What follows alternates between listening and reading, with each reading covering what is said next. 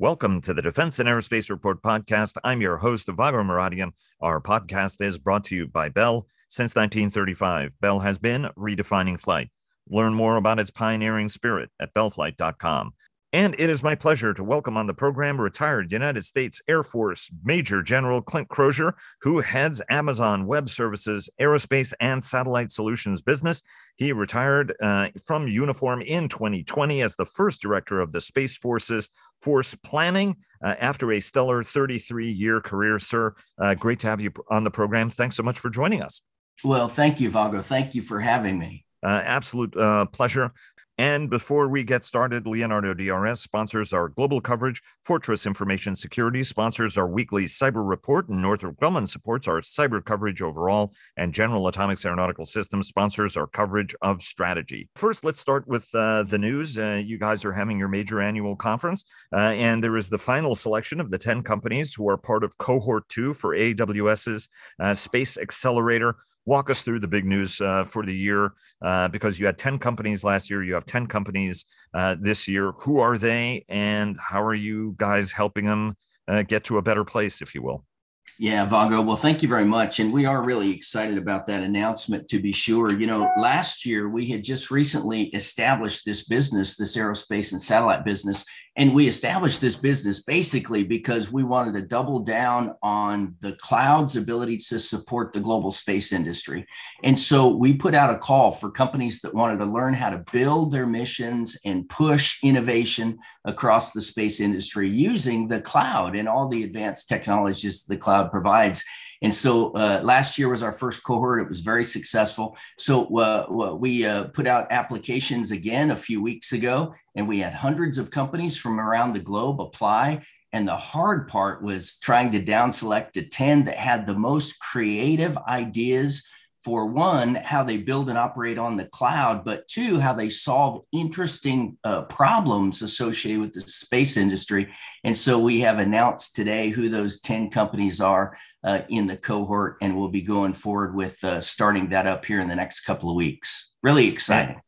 And do you want to mention the names of those 10 companies? Two things I would say. One is that we, like I said, we were really looking for companies that had unique ways for applying the cloud and cloud solutions to the mission sets, and where they could solve interesting problems. So Albedo out of Austin, Texas, Blue Sky Analytics based out of the Netherlands, EOS Data Analytics out of California, Epsilon 3 out of California, Cayenne Space in Boulder, Colorado, MagDrive out of the UK, Mission Space in Luxembourg, TerraDepth out of Austin, Texas, the Exploration Company out of Germany, and Zynair Tech out of California. And so as you see, we selected companies from across the US, from across Asia, and across Europe. And let me just highlight a few of these really quick. So I want to tell you about some things that are really exciting here. So Blue Sky Analytics, this is a climate tech startup who's using satellite-derived data, and they want to build workloads on the cloud to help support climate understanding and climate management. MagDrive, I mentioned, out of Oxford, UK, they're developing an electric propulsion system for spacecraft. Today, all of our spacecraft systems are powered chemically. And so this could be a game changer. And so they want to build the mission on the AWS cloud. And then we've got a company called Exploration, as I said, that's building a modular and reusable orbital vehicle that will give us better access into low Earth orbit and to the moon. So some really, really interesting tech being developed here. And what are the selection criteria, and what is the financial assistance they get, right? I mean, this is definitely a case where no Buck Rogers. This is an absolute massive vote of confidence in them. But what are the selection criteria, and what is the kind of assistance they get at the end of the day? Well, so we had each of these companies develop a technical proposal about what was the problem that they wanted to solve, because we really are about solving some of the biggest problems in the space industry, like propulsion and like long-range communications and more efficient operations. And so the first piece was we wanted to see them build a pitch that showed us they were working on a really important operational problem. The second piece was their understanding of how the cloud and cloud applications could help solve those problems. And then the third piece, along with our partner Alchemist, which is an accelerator organization, we looked at their business model and how likely they were to be able to successfully execute on the other side of the space accelerator. And so those were the key pieces. And then, of course, in terms of financial incentive, it always helps. We believe learning to operate on the cloud more effectively and push technology innovation is a big benefit of itself. But we did offer, out of the hundreds of companies that applied, the final 10 that were selected, we did offer them up to $100,000 in AWS credits as they work in sandboxes and explore and learn how to really push their missions forward on the cloud. And I'm sure they're all going to put it to good use, because any startup will tell you that $100,000 is nothing to sneeze at, especially if it's in the kind of services that you guys are delivering. I want to ask sort of more strategically, right? I mean, for the audience and the audience members who may not understand, right? Folks have a sense of what AWS does, even though I think half the time, sir, they don't fully understand what AWS does. But talk to us about specifically what's the mission of your group, the Aerospace and Satellite Solutions Group. What is it you guys are aiming to do, and what is it that you guys do that nobody else does from your perspective? Well, I'm really excited about that, Vago. And, after I retired from the U.S. Air Force and after serving as the lead planner for the stand-up and creation of the Space Force, the really exciting opportunity was AWS was at a place where it was looking out across the space industry, and it was seeing the rapid growth, whether it's the number of satellites being launched every year, which will triple in the next 5 years, or the number of new companies with new innovative technology. And AWS recognized that the cloud was uniquely postured and suited, as I've said, to really support those workloads. And so we developed this team, this aerospace and satellite team, and we went out and we brought in industry experts from every part of the space mission, whether it's flying satellites, launching rockets, designing spacecraft, operating ground stations. We have experts from every part of government and industry that are experts in those missions. And so our thesis and what we've proven out and what our customers are responding to is when you build a team with deep experience and expertise on the cloud, and then couple that with a team of people that have vast and deep experience in the space enterprise, when you combine those two, it really unleashes a powerful spirit of innovation that literally can change the face of the industry. And so we believe we're creating a new industry in and of itself that I call the space cloud industry. In other words, how do you leverage optimally advanced technologies on the cloud to support growth and innovation in the space industry?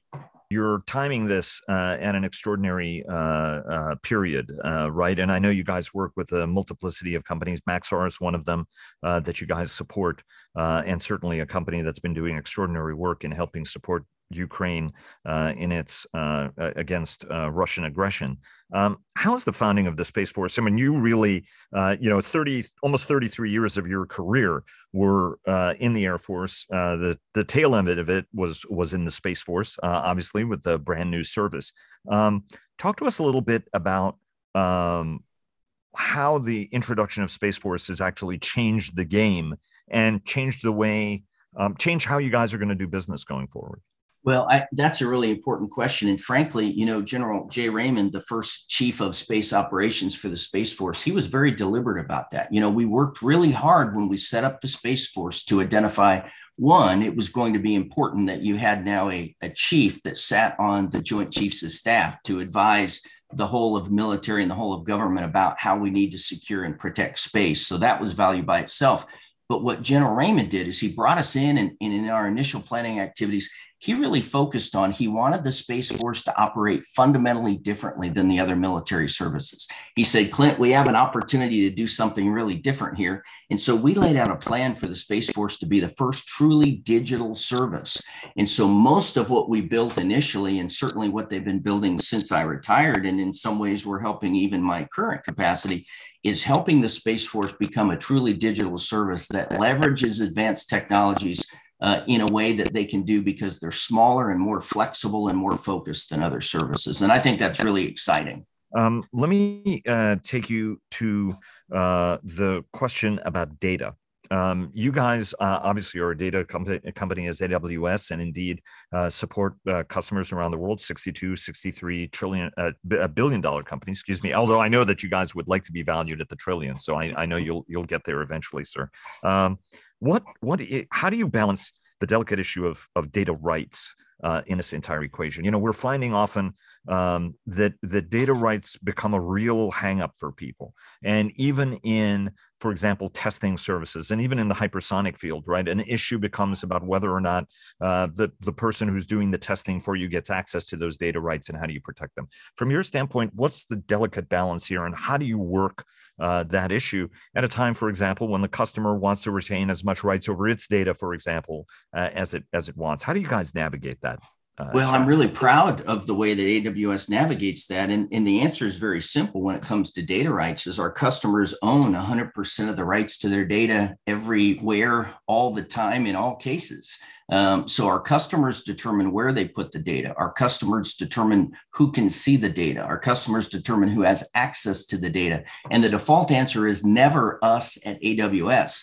I'm fortunate that we're supporting hundreds and hundreds of companies in the space industry today, helping them learn how to leverage the cloud. And I don't have access to any of their data. And that's a hallmark. And we do that on purpose. Security is job one, and we take that seriously every day. And the customer owns the security and owns the data, and they determine who has access to data. So I just want to make sure that we made that very clear. We're very proud of that approach. But the second piece, all about the data, I loved how you said that. My whole career, 33 years on active duty, was flying satellites and launching rockets. And Vago, as much as I love flying satellites and launching rockets, it's not about the satellites and rockets. At the end of the day, as you said, it's all about the data. It's all about how we can use space data to support maritime safety or agriculture or climate management or wildlife protection or food security, or in the cases of national security and intelligence, right? And so when you look at it, at the end of the day, the space industry will be bringing down petabytes and petabytes of data in the coming months, weeks, and days. We will get to a position here in the next decade where we'll be bringing down petabytes of data every day.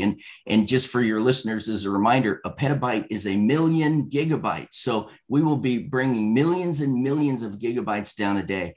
And there's just no way to manage that. Process it, understand it, disseminate it, leverage it for informational purposes or decision insights without advanced technical tools and capabilities like artificial intelligence and machine learning.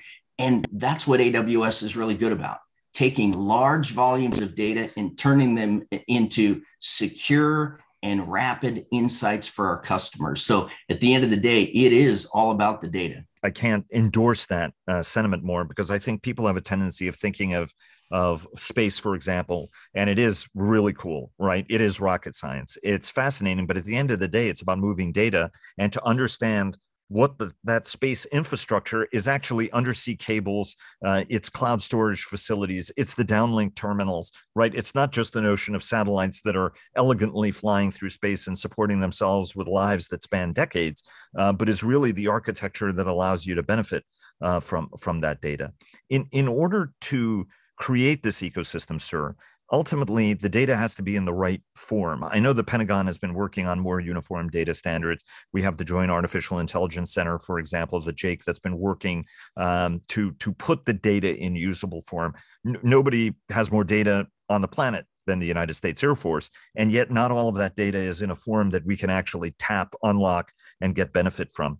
How are we doing in terms of creating the data, the foundational data rules that allow everybody to be on the same page? Because even AWS, with all of the capacity that you bring to bear, if the data is not in particularly usable form, it's not in usable form, right? You're not able to tap and unlock that power for your customer. How are we doing in this, and what more do we need to be doing to make sure you guys can help the customer the way the customer wants to be helped? Yeah. And again, that's a super question. And you're absolutely right. We've got so much data. We're getting to the point where literally in some cases, we don't know what to do with it all, right? And we're leaving some of the data on the cutting room floor, if you will. And as I said, that's going to grow, right? It's going to grow incrementally, astronomically, space pun intended. But here's a couple of things. So one of the things we're really excited about is we're seeing so many space, aerospace, and geospatial companies recognize the value of the cloud and how they can build and innovate and grow their missions on the cloud, such that we're seeing such a large magnitude of those. At AWS, we've been able to take on the role sort of as data integrator. right? So as an example, we had two companies that went through the Space Accelerator last year, Hawkeye 360, which does RF, radio frequency from space, and Ursa, which is a geospatial information company. And so because they both build on AWS and they both went through our accelerator and learned how to leverage our tools and capabilities together, they built an integrated data set that allowed them to do what really amounts to integrated tipping and queuing, or multi-intelligence tipping and queuing, because they could pass it all inside the AWS platform where we have common standards and we can move the data really anywhere in the world instantaneously or near instantaneously with the large scope and speed of our system and capability. And then, in terms of space and supporting space and thinking about the Space Force and the Air Force, one of the things that we're really excited about is the Air Force, and now the Space Force has taken over, created what we call the Unified Data Library a few years ago at the very beginning of looking at cloud. And this is an integrated data lake on AWS that allows the Space Force to bring in what we call space situational data, or SSA, or space domain awareness data, that allows us to rapidly move data around, make sense of data, and understand what's happening on orbit in a meaningful way. So we're already seeing some of these taking place. There's much, much more we need to do. We're at the early days of cloud adoption across the DoD, the intelligence community, and commercial space for that matter. But the good news, I think, is we have a number of innovative companies like those that applied for our Space Accelerator that are out there pushing the boundaries on what we can do. You're part of a giant commercial enterprise that's trying to tap a vast global market. And every commercial company looks at the government business with curiosity, and then the peculiarities of doing business with the Pentagon with horror sometimes. You're a tiny piece of what is actually a vast commercial enterprise. Does the parent company understand these nuances and back that investment in a way, right? Because every company has to judge where its investment dollars are going to go ultimately, right? I mean, is it to tap maybe a smaller slice or maybe even a bigger slice of a smaller market than the broader commercial market? Do you face that challenge, or is senior leadership of the company sort of completely understanding that this is a little bit of an odd market, but an important market, and one that they're willing to back General Crozier as he has to brave this complicated, tumultuous world sometimes? Yes, well, Vago, what I really appreciate about AWS, just quite frankly, was AWS saw the value of advanced cloud technologies to the commercial world, right? And I've gone through a couple of those examples. There are many, many more we could do. But AWS came to the conclusion that why shouldn't the government and the citizens the government supports be able to take advantage of those same innovative capabilities, advanced technologies that reduced costs, by the way, from operating your own on-premise capabilities. And so about 10 years ago, AWS committed to developing what we call the worldwide public sector. So we have a very large dedicated part of the AWS family that supports specifically and deliberately government organizations, both here in the United States and around the world. Because again, we wanted to make sure that those government customers and the citizens they support have the same access to advanced technologies and reduce cost as commercial companies do. And I'm really proud of that. And I think it makes a big difference. Let me ask you one last question. Where do you want this business to be in 5 years? And what is it going to take to get you there? So the space industry is growing so fast and it's so exciting, but we just announced a couple of weeks ago that Blue Origin, one of the companies we support, won a contract with NASA to build the first commercial space station in world history, right? And so Blue Origin and Sierra Space have come to AWS and partnered with AWS so that we can provide the networks, the communications, the cloud computing capability on orbit on the International Commercial Space Station called Orbital Reef. And so where do we want to be in 5 years? If you think about moving the boundary of what humans can do in space further and further off the planet, and you think about humans living in space, operating in space, doing research and development, science, in-orbit manufacturing, entertainment in space, right? For those people that live, you can think about all the ways you need to push advanced technologies that we support here on Earth into space and closer to those space platforms. And that's going to keep us busy for the next 5 years for sure. But that's a really exciting future that we envision. And of course, Blue Origin, the company founded by Amazon's founder, Jeff Bezos, and certainly been completely autonomously sending people into suborbital flight. But I know that orbital flight is right around the corner for you guys as well. General, thanks so very much for spending so much time with us. Absolute pleasure having you on the program.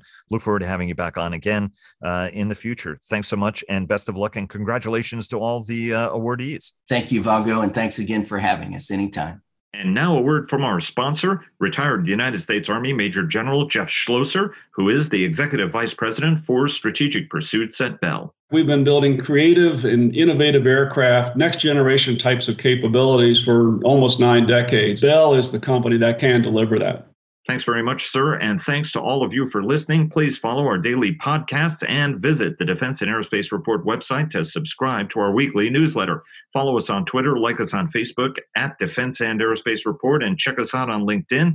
And stay tuned for our weekly cyber report sponsored by Northrop Grumman. Thanks again to Bell for their generous sponsorship, and we'll see you again tomorrow.